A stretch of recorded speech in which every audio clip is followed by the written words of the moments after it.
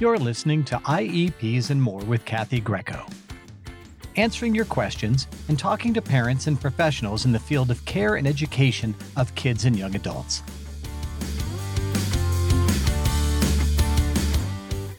Today's program is part one of Kathy speaking with Anne Ciramelli. Anne is both a mother of a son with special educational needs, as well as having experience directing a nonprofit organization benefiting students with needs. Today, she'll be sharing her personal story, as well as her take on the 5 stages of grief when you learn your child has special needs. Okay. I don't know if you know too much about me, but I'm an attorney and I represent kids with special needs. And I have dedicated my practice to that for about 15, 17 years, quite a while.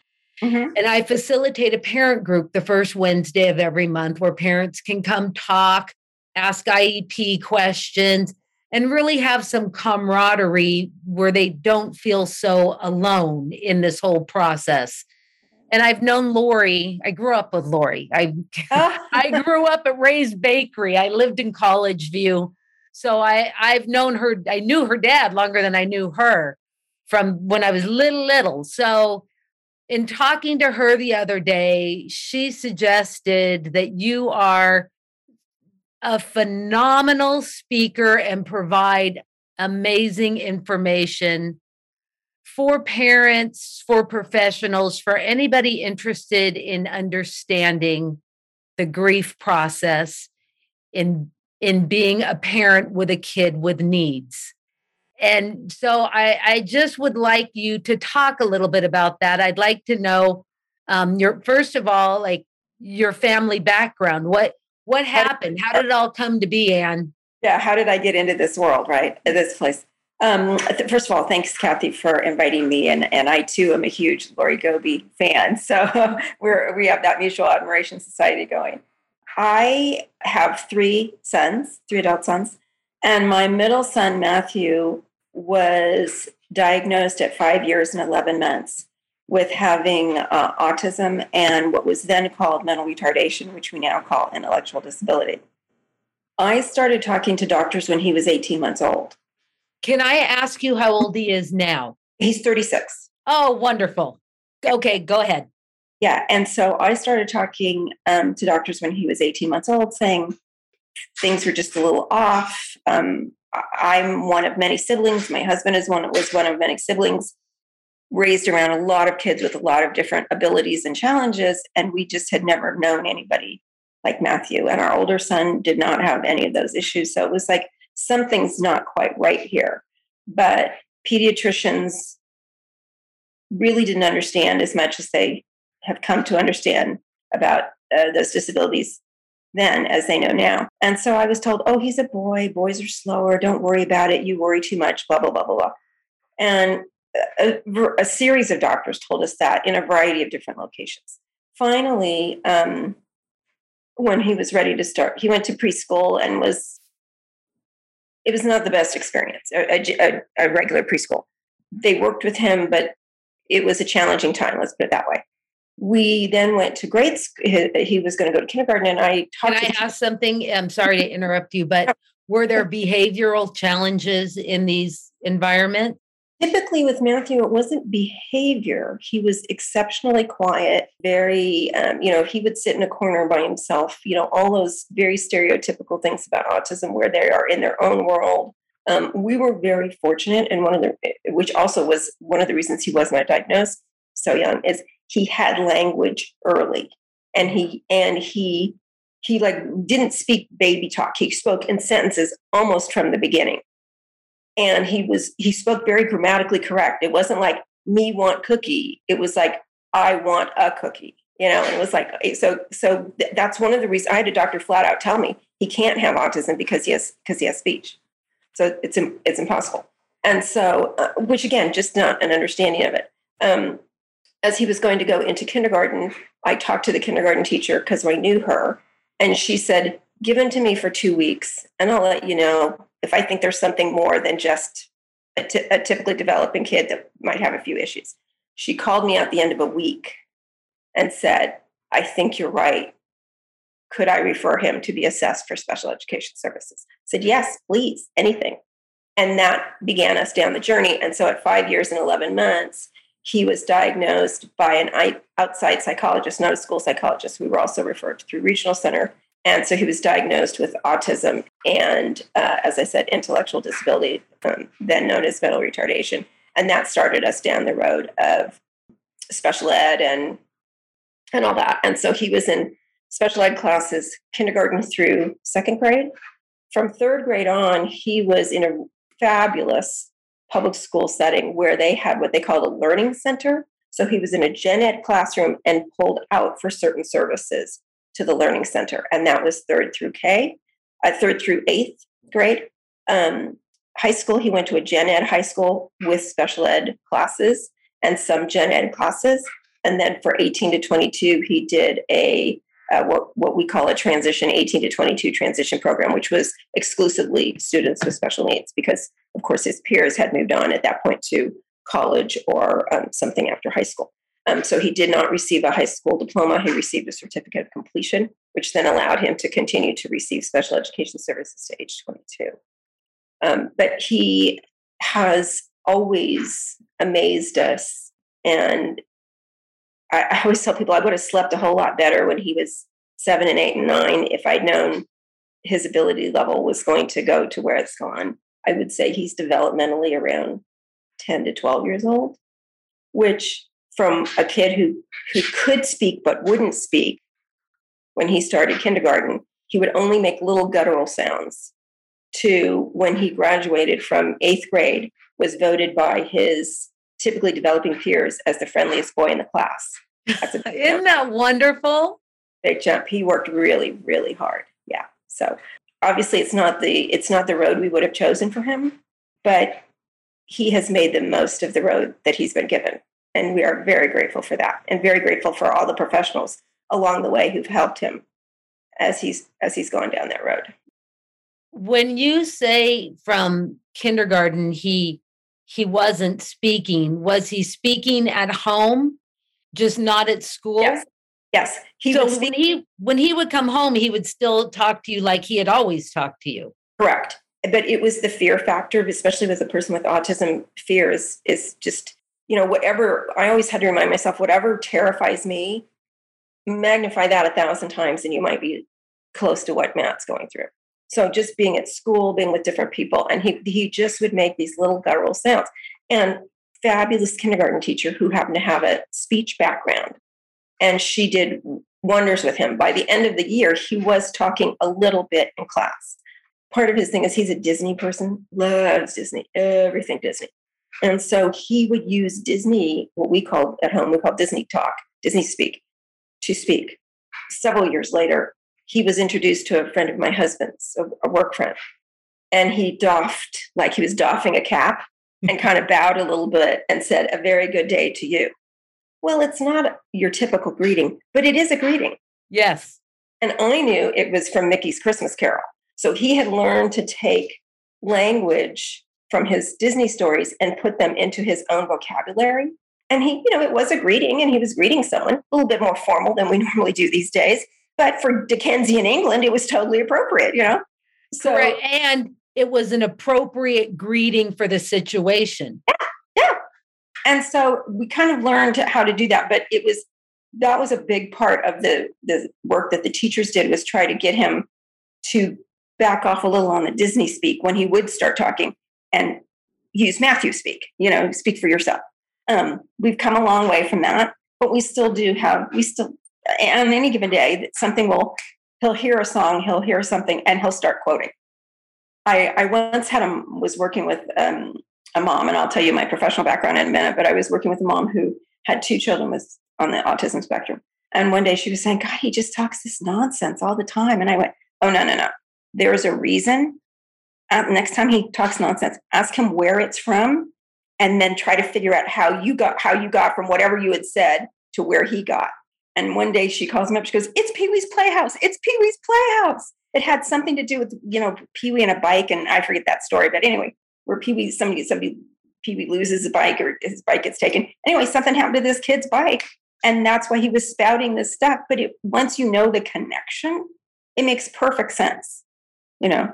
So, but I hadn't told you about my background is when, for many, many years, obviously my job was to be an advocate for Matthew.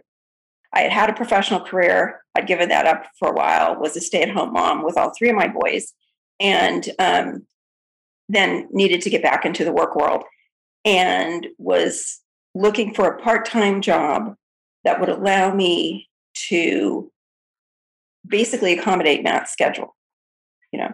And at that point I had 3 kids, and my motto was 3 kids, 3 schools, 3 schedules. So I was driving around a lot, and I needed a job that would allow me to do that. And I happened to apply for a part-time administrative job at an organization I'd never heard of. And when I went into interview, they said, well, we work with families who have kids with special needs. And I went, oh, I have one of those. And they went, you do? And I was there for 20 years. The last 18 of it, I was the director. So what is the organization? So, this is in Stockton, California, and it's called Family Resource Network. We're part of the statewide network that offers support to families who have children with special needs. Was it housed like in the regional center or as part of the regional center, sort of kind of under the umbrella? Some are. There are a few of them still are. Ours originally was for the first 2 years of its life, and then it kind of got up on its own feet. And by the time I worked there, which was probably about 4 or 5 years into it, of the existence, it was a separate standalone, and it has always been since that time. But for them.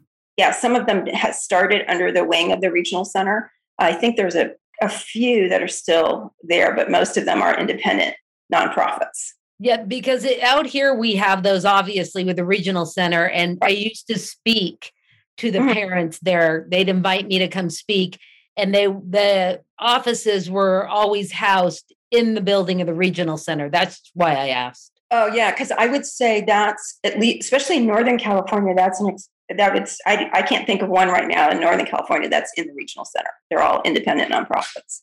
So in addition to your own personal experience, right, with your son, you also had the good fortune of meeting and supporting many families that were similarly situated. Yeah, and we served 5 counties, some urban, some rural, and it really provided me such a fabulous opportunity to meet families, work with families who's had a child of any age, of any disability, and it was really, it helped me not only, it was so mutually beneficial. Yes, I felt I could help them, provide them with resources, et cetera. But I learned so much from each parent, literally every single day, that helped me as a parent and helped me help other parents. So it was the perfect job, really, truly the perfect job. I understand what you're saying because I feel the same way. Yeah. Everybody has something to offer and teach me. Just because I'm a lawyer doesn't mean anything. So the exposure is really wonderful, gives you the depth. Absolutely. And it was through the first time you mentioned earlier, talking about the grief cycle, the emotions that parents go through when they have a child with special needs.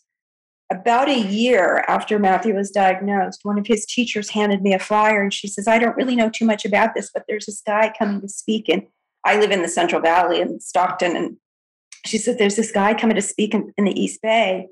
It's about supporting parents with special needs kids. And I went, and his name, I don't know if you're familiar with him, his name is Ken Moses. He's out of Illinois. He is, he didn't like it when I would call him, because I got to know him a little bit. I always call him the guru of grief. He doesn't like that. So now you're the guru of grief. Right. Well, and so when I talk about grief, I'm basically talking about, I've taken Ken Moses' basic information and expanded on that. He is a psychologist out of Illinois. Unfortunately, doesn't really travel too much anymore. I had the privilege of seeing him and getting to meet him 3 different times over the years, which was fabulous for me because not only he's just a wealth of information, but as I was traveling down this cycle of grief and feeling different emotions, I was at 3 very different places in the times when I saw him. The first time, Matthew had only been diagnosed about a year, and I was feeling all those first time emotions, and it was really challenging. And to hear him talk about it, because he is a professional who's worked in that field for many years. And then he and his wife had their second child who was born with disabilities. So he became a parent as well as having been a professional in the field for many years. To hear him talk about these things, these emotions that parents go through, and I thought, this is, I told him later, I said, were you looking through our living room window? Because he knew exactly what I said. He knew exactly what my husband said. He knew how I responded. He knew how my husband responded. And he's telling these stories up on a stage. And I'm thinking, he was looking through our window. He knew exactly what happened. And what he helped me realize is what seemed so abnormal to us, we were handling it in the normal way. And that was very liberating in a way. Can you tell me about those emotions? Exactly. He takes the cycle of grief that Elizabeth Kubler-Ross wrote about with the whole cycle of grief in terms of bereavement when someone has passed. And he applies it to the emotions that you go through when you have a child with special needs. For example, the first emotion is always denial. There's nothing wrong with my kid. He's fine, And he talks about the fact that, in general, society views denial as a negative. Oh, she's so in denial. What he explains is it is normal. Denial is a normal state. It's the way of your brain kind of catching up with what is going on in reality. The concern that Dr. Moses and others would have is if a person stays there too long, arrests, if you will, in denial. The child has been having problems for years and years, and the parent is still saying, oh, he's fine, whatever. But he totally gets it. And that I would always recommend if you Google Ken Moses, the first thing that will come up is his article that he's written, which it is only like 8 pages. It's called, I always have to write it down. It's called The Impact of Childhood Disability, the Parent Struggle. The Impact of Childhood Disability, the Parent Struggle, Ken Moses. If you look it up, it'll come up because so many places have it posted on their website. It is the definitive article on it. And it's like 8 pages long. He doesn't extrapolate into all these things. It's so concise. It's so precise that it is really phenomenal. And his whole thing is when he says, it's okay to be in denial, not forever and a day, but it's okay because it's allowing the brain to kind of come to terms with what lies ahead. The other thing that he always talks, I'd have to say for myself, I was over denial long ago and far away. Probably by the time he was 3, I knew something was wrong. So I was well past it. I was looking for answers and couldn't find Your mission at that point was to get help. Right. I wasn't the one in denial. Some of the doctors might have been. No disrespect to the doctor. When Matthew was diagnosed in 1990, the occurrence of autism in the population was roughly 1 in 10,000. Right. Where it's now 1 in 54. You can talk to any pediatrician today and they can expand. No, what do I want to say? Anyway, they can speak in great detail about autism. In 1990, I definitely knew more than most doctors did. And I was asking them about Asperger's, and they said, I don't know what you're talking about, and different things. Not that Matt had it, but just in terms of, I was saying, compare what he has to Asperger's. And they're like, what's Asperger's? And they're going and looking it up in the physician's desk. DSM. I think it was 3 or 4 at that time, probably 3. And so I realized that I knew more than they did. Again, no knock on it. I just knew more than they did. And so I had to find people who knew and could help Matt. And so I wasn't in denial. I was past that. But the next thing that next emotion that Dr. Moses talks about is anxiety. And he says that's not really even strong. He uses the word fear or terror. Okay. And that's where I was. I always say there are 3 things that as parents we fear. We fear what we know. We fear what we don't know. And we fear what we believe to be true. Okay. So I fear what I knew. Matthew had autism. We knew that. It was terrifying. I feared what I did not know. I had no idea what the future held for him. Because especially in 1990, if you went to the library We didn't really even really much have the internet. If you went to the library and looked up autism, tried to find anything with autism, if they had any books at all, they were ancient. For example, there was something in a book I did find that said, if a child is not diagnosed by age 6, there is no hope for recovery. Well, that is totally and completely false. But it's still it's in a book in the library, and you think, well, what do they know? I mean, they must know what they're doing. They got a book published and it's in the library. Correct. And then if you realize over time that that's wrong. But so fear over what I knew he had autism. Fear over what I didn't know what the future held because there was so little out there about the diagnosis. And fear over what I believed to be true. And for professionals, that's, I think, the hardest thing because they have no idea what's in my mindset, right? And at that point, what did you believe to be true? Part of what my big fear was, I was fearful of institutionalization because it was actually suggested to me, and I actually did go look at a developmental center. It was suggested that I go look at it. And I did go there, and I just thought, most of them are closed now or significantly. It's not the issue that it used to be. But it was like I was terrified of institutionalism. I was terrified. When I was actually going for a meeting, we had met with this psychiatrist, actually, child psychiatrist, and he is the one that had suggested that I go look at developmental center. And I was having a final meeting with him where he was going to give me his diagnosis and what his recommendation was. And I took Matthew by myself. My husband was working, and I thought, in my mind, I hadn't told my husband. In my mind, I thought, if he says, we think Matthew needs to be institutionalized, I thought, I've got my credit card, I've got Matt, I've got a full tank of gas. We are hitting the road. Nobody's taking my kid. Nobody wanted to take my kid.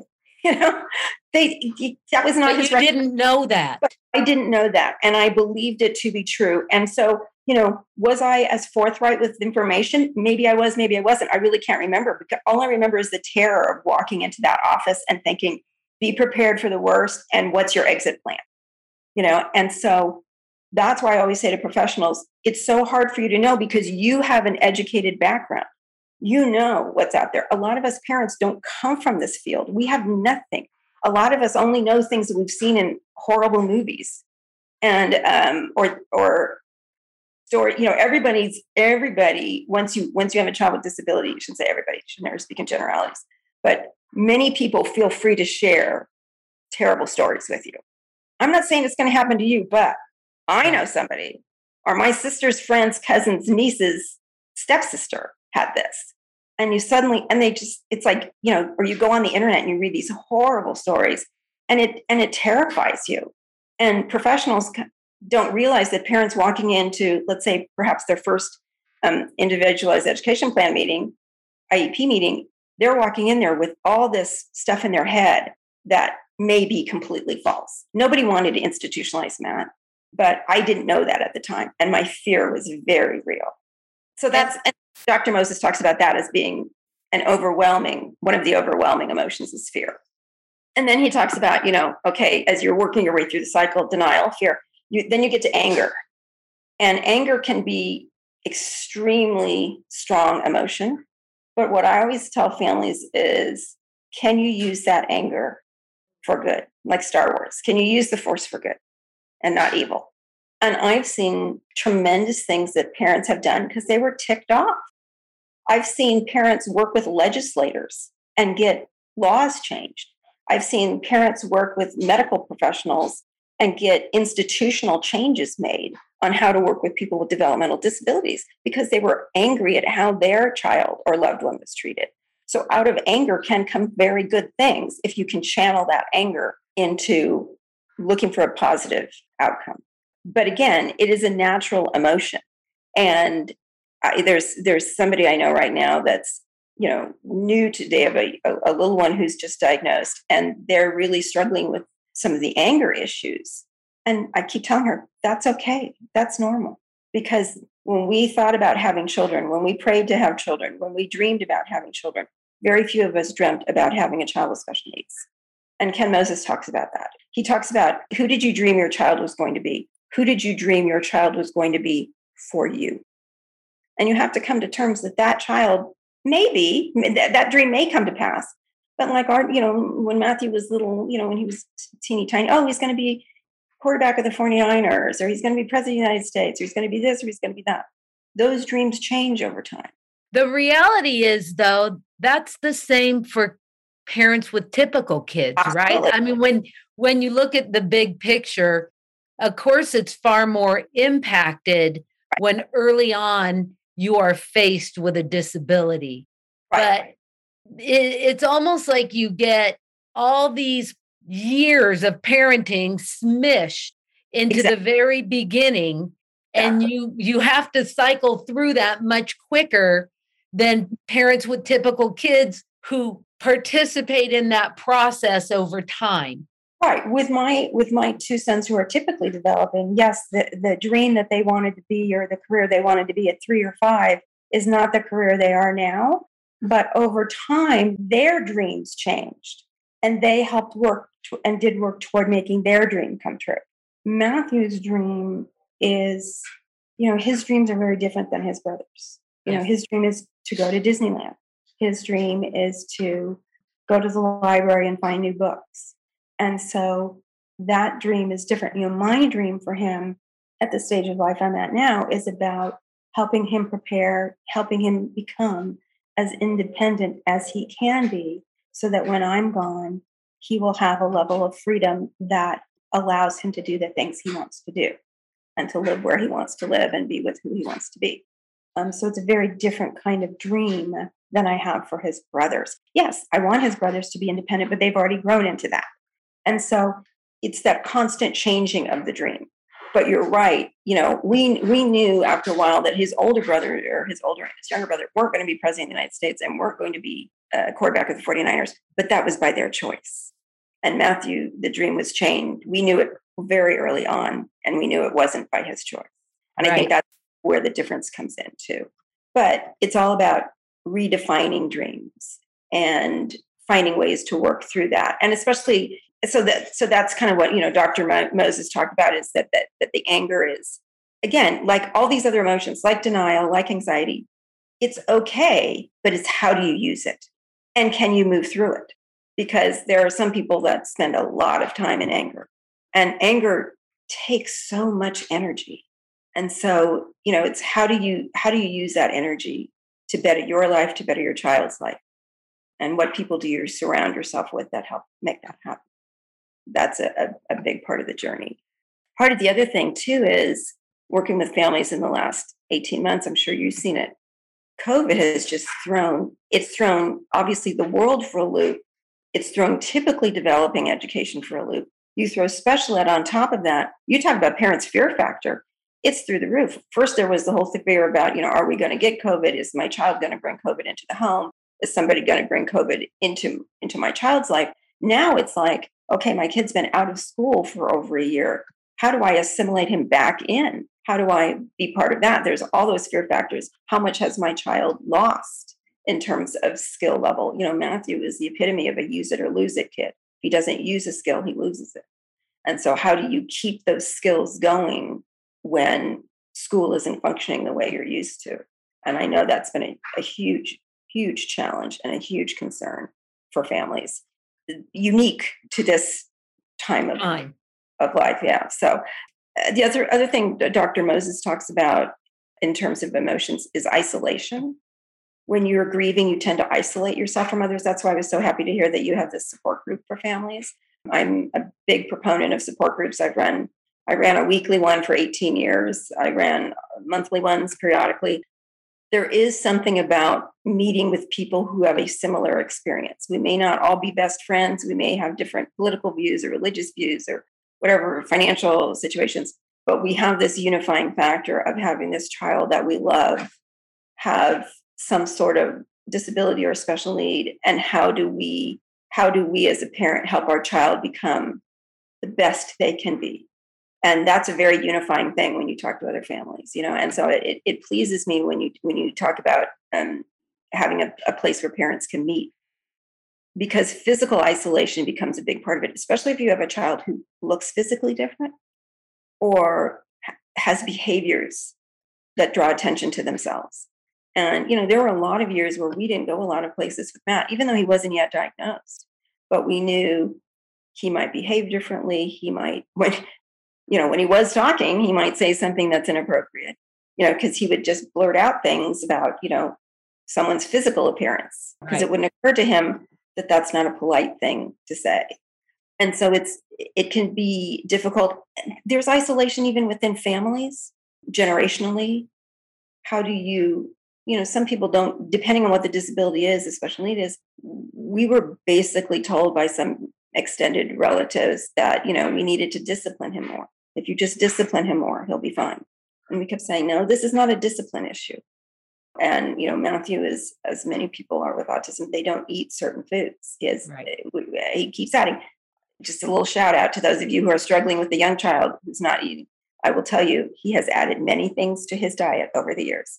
We work on it. It took me about, 4 or 5 years to get him to eat grilled cheese sandwiches, but he eats grilled cheese sandwiches now. Just simple things like that. And those are victories, and those are victories you have to celebrate. Oh, you better believe it. He ate a peach the other day. He'd never eaten a peach. He didn't like a peach because he didn't like the fuzziness on it. He ate a peach the other day. I practically jumped up and down at the farmer's market because the kid was eating a peach. Part of the thing with the isolation is, so we distance ourselves sometimes even from family over those kind of things. That can be a time of tremendous loneliness. And one of the things, it can create this division if you're not on the same page. And we had an extended family member that we basically said, this is how we're going to deal with it. And if you're, like with Matthew eating, it's like, I know he won't eat everything that you put on his plate, but from now on, when we come visit, we'll take you out to dinner at a restaurant where he can eat something and you can eat something, and we'll pick up the tab. And it was like, great. So from then on, that's what we did. And it worked out super well.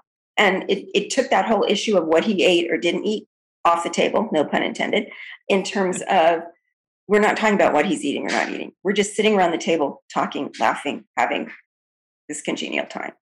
And so sometimes it was like, okay, what do we have to do so we are not isolated, so we're not separated from these people? Right. So it's not only managing your son, it was managing the people that you wanted to be in contact with as well. Really, how do we make everybody comfortable in an environment so that we can just be typical? Well, and it's interesting because I had one physician one time say to me, he was not Matthew's physician. He was an ophthalmologist. And he learned about my situation and Matthew's situation. And he said, how does having a child like Matthew change your life?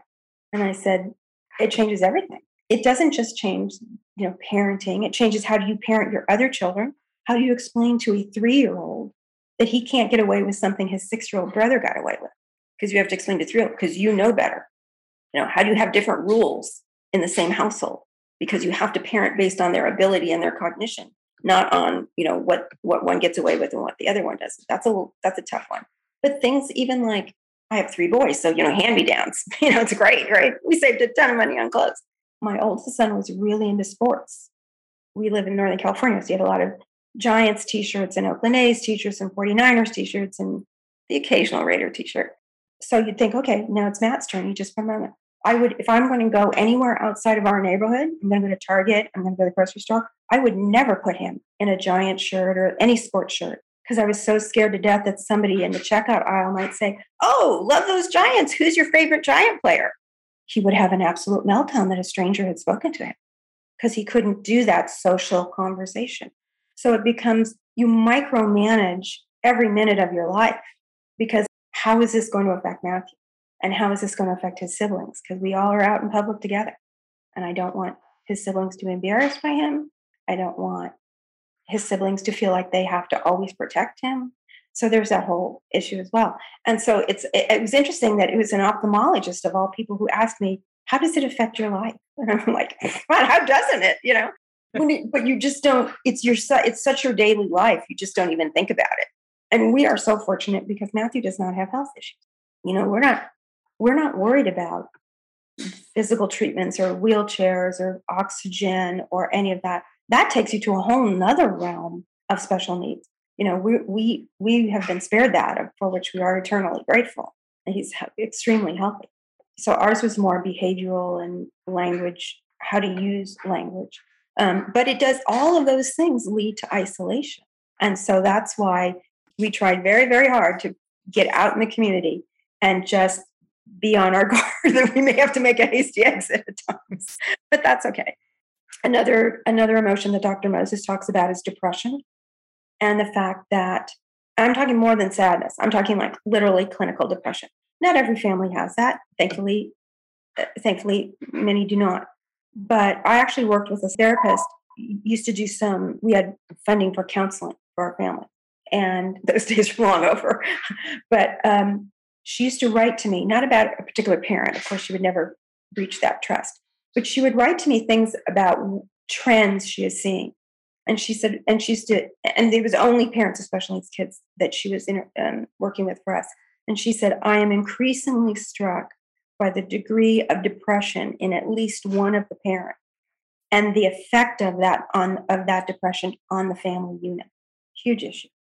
And so I worked a lot with local mental health professionals about providing resources to families with who have special needs. And even the regional center that we worked with had psychologists that they would provide counseling to families regarding special needs, just special needs, not you lost your job. I mean, not other things of life. But some of those days are gone because of the finances and funding, unfortunately.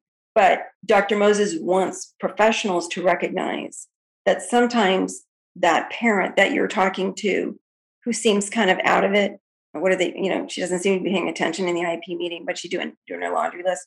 No, she has had to put up a barrier because she can't hear it anymore. It's too much for her. And, that flaky, quote unquote, flaky parent may actually be a depressed parent. And that can be a real challenge. And doing the best they absolutely can Correct. With what's on their plate. Right. Correct. And the other thing I try to remind professionals all the time is sometimes having a child with special need is not the biggest thing this family is facing, especially in the last 18 months. We've got families who have lost jobs, are terrified of losing jobs, have lost medical coverage, or are terrified of losing medical coverage, or whatever. In the 2007, 2008, 2009 debacle, when the whole economy crashed, particularly in Stockton. God loves Stockton. It's had a hard time. It's a city that's had a very tough time. At one point, 60 Minutes did a segment on the amount of foreclosures in the city of Stockton. When you make 60 Minutes, it's not a good thing. I saw the ripple effect of that because so many of our families were renters, homeowners perhaps who lost their home, or renters who the landlord lost a home. And so they were displaced. And we just had this whole ripple effect that lasted for years on that. And talk about depression. Some of these families went into serious issues. And thankfully we were able to connect them with some counseling services. But so Dr. Moses talks about that. He talks about guilt. Guilt, we all know. Every parent knows guilt. Any parent of any child of any age, of any ability knows guilt. Because kids are really good about making sure you feel guilty that you didn't buy them the right tennis shoes or you didn't give them the latest technological device or whatever. That's just the way it goes.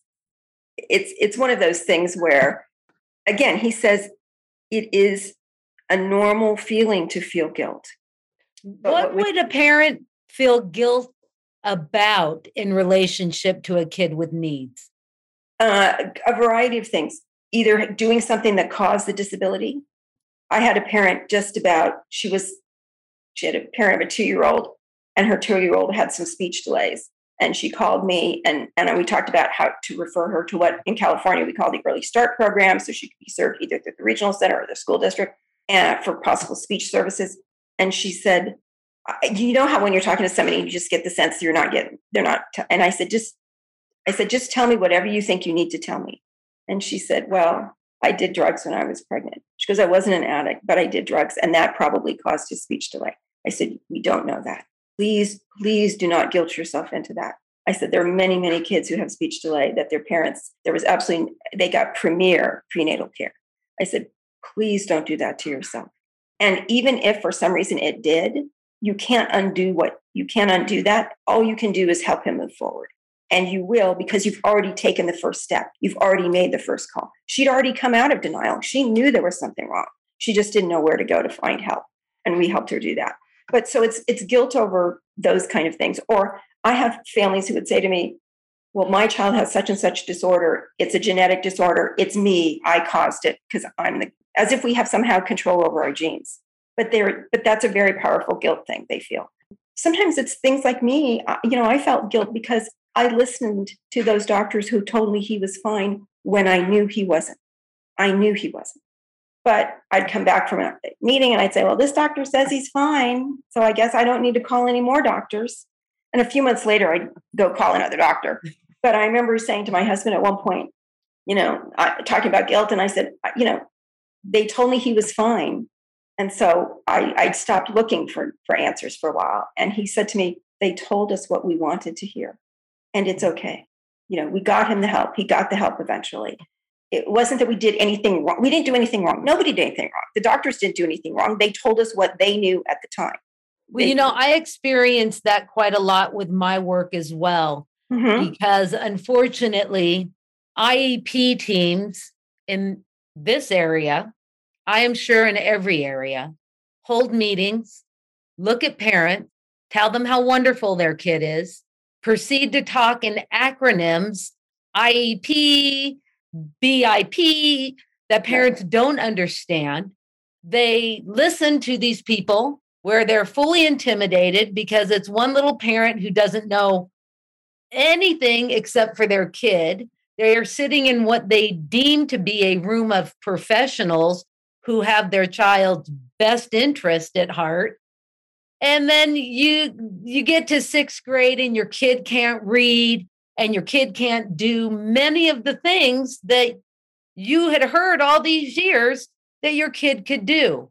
And parents come to me and they'll say, like, I have so much guilt. I feel so badly that we didn't recognize this before.